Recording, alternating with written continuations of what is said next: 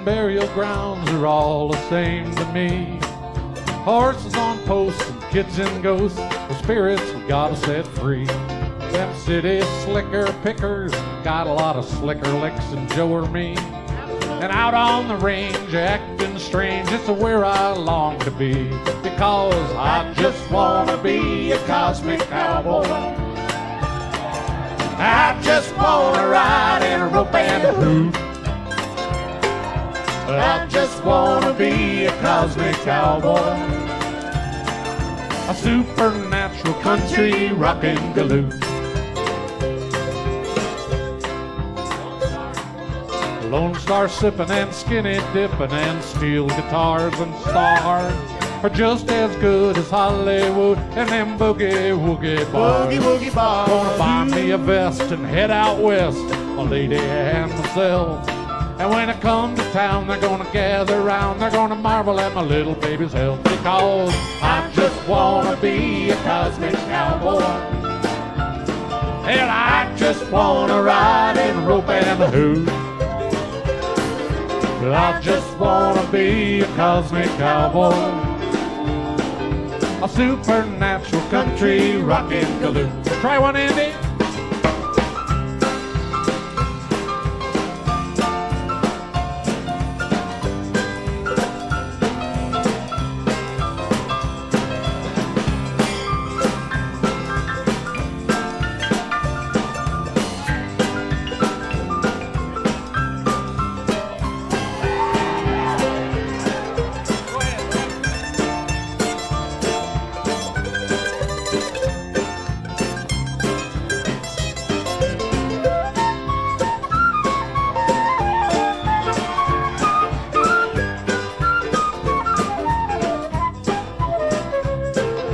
Big raccoons, harvest moons are rolling through my mind.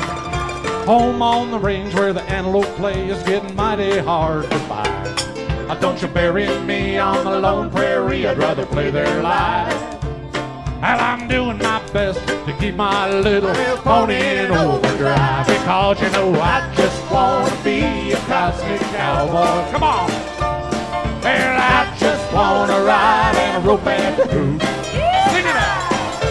I just wanna be a cosmic cowboy, an international country rockin' galoot. Let's sing it again, everybody, come on! I just wanna be a cosmic cowboy. I just wanna ride in a rope and a hoop, hoop, a rooty hoop, hoop. I just wanna be a cosmic cowboy, supernatural country rockin' galoot. Is not the way I'm gonna shoot. Thank you. Woo.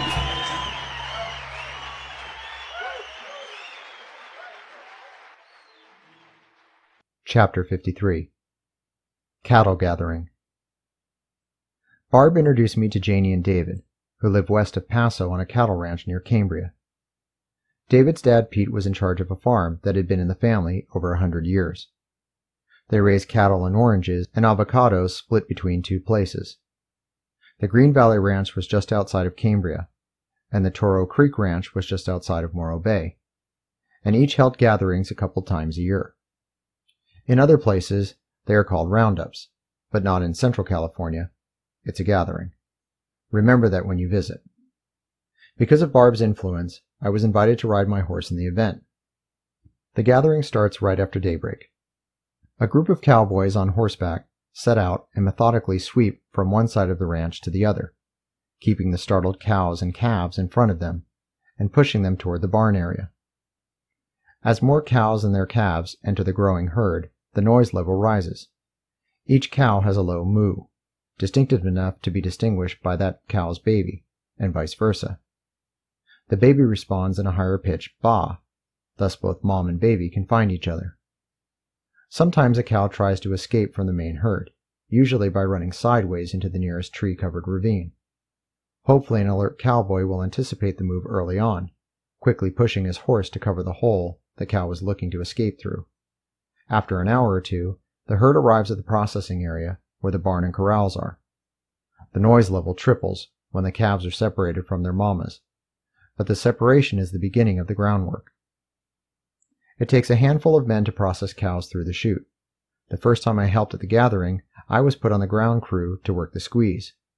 It's the primary method to contain cattle for vaccinations, preg checks, and other veterinary workups. I was positioned at the front and to the right of the squeeze, opposite David, who was the gatekeeper. He handled the pipe lever that juts out about 4 or 5 feet. He opened the gate by pushing both hands down on this lever, stepping backward and swinging the gate open to free the caught animal. The cows are put into a chute with a squeeze at the end. As a cow moves forward, she's caught in the squeeze to be preg checked. Afterward, another person pours a cup of insecticide along her backbone, while a third party injects the cow with her yearly vaccinations. David had the fun job. I gave shots while he played the animals. After letting a cow free from the squeeze, he slammed the front gate shut by pressing down on the bar handle to close down the head catch. Next, he moved to the other end of the chute. Lifting up the rear gate, he allowed the next critter in before slamming the gate shut again. Now with the cow caught in the squeeze, she was enticed to look through the front hole, which David opened wide by moving the front handle. Patiently, he waited for the cow to investigate the possible escape route. He waited for the cow to push her head through the front opening far enough for him to trap her by squeezing the bars onto the bovine's neck. With her head caught, the cow bellowed loudly, futilely using her front legs to claw backwards. Unable to free her head from the catch, she pleaded for help, bellowing and moving her head side to side. Satisfied with the head entrapment, David pulled a rope to squeeze the side panels together, securing the cow more firmly by pressing her from both sides. When an animal was finished being processed, David relaxed the sides by pulling on a rope with his left hand. Next, he freed the head by stepping on a lever to open the pipes clamping around the neck. Finally, when he pulled the lever towards him, the entire front gate swung open. When we finished with the cows, it was time to attend to the calves. Bull calves were castrated, branded, vaccinated, and dehorned. This processing was done either in the chute or when the animal was roped and held. They used cowboys for roping the young bulls the first time I had watched, and Frank and his boys were in charge. It was a chance to use their roping skills, castration time, cowboy style. Being a guest, I stayed out of the way. I didn't want them thinking I was judging their technique, and I wasn't. I was interested in watching and learning. I was intrigued and paid attention. Frank was a team roper, one of those real diehards who continued with the sport even after he lost digits from both of his hands. It was in his genes, and he never lost his ardor. His kids inherited the same passion, but still had all their fingers. Both of Frank's boys were on the high school rodeo team. Today they were practicing their throws, and they weren't running against the time clock. They were tossing the lariats over the bull calves and stretching them out for castrations, which was how the sport began. The calves were left to wander in the large paddock until they were singled out for roping. Justin was the oldest, and he waited for his dad's nod. He was the header. He went first, landing a well-formed loop perfectly around the bull's head. By the time the rope settled onto the neck, Justin was already pulling it tight, dallying his end of the line around his saddle horn 3 times. The line continued to tighten as his horse knew to back up. The pull from Justin caused the calf to come towards him, stepping hesitantly in short, choppy steps. Andrew's turn came right then. He needed to catch a hind foot as the calf stepped forward toward Justin. Deftly, Andrew threw an open loop on the ground just as the calf moved, catching the foot in the loop when he pulled backward. As soon as Andrew shifted his weight, his horse backed up, tightening the rear rope the moment he finished dallying it around his horn. "Okay, stop. He's good and tight." Frank rushed to the castration site between the stretched out hind legs. The bull calf bellowed loudly as Frank set the bucket down. Grabbing the bull's scrotum with his left hand, he pulled a sharp blade from the bucket, focused, and hacked off a 4-inch length of the ball sack, throwing the scrotal skin in the bucket along with the knife. Then he grabbed the lower testicle firmly in his palm and pulled a pair of emasculators out of the soapy water. This tool did a complete and thorough job, cutting and crushing the spermatic cord and vessels appropriately. The bull bellowed in pain, letting everyone know how well the tool worked.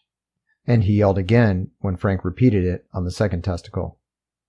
Frank saved the testicles for later by throwing him in their bucket. The emasculators are the most modern part of this surgery, I thought, watching Frank pick up a thick basting brush otherwise used to swab barbecue sauce onto chickens. Today it applied the castration rub. Shiny, black, Texas tar.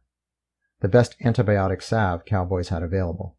Frank was an assistant wrestling coach at the high school, so he always found healthy boys to tackle the groundwork.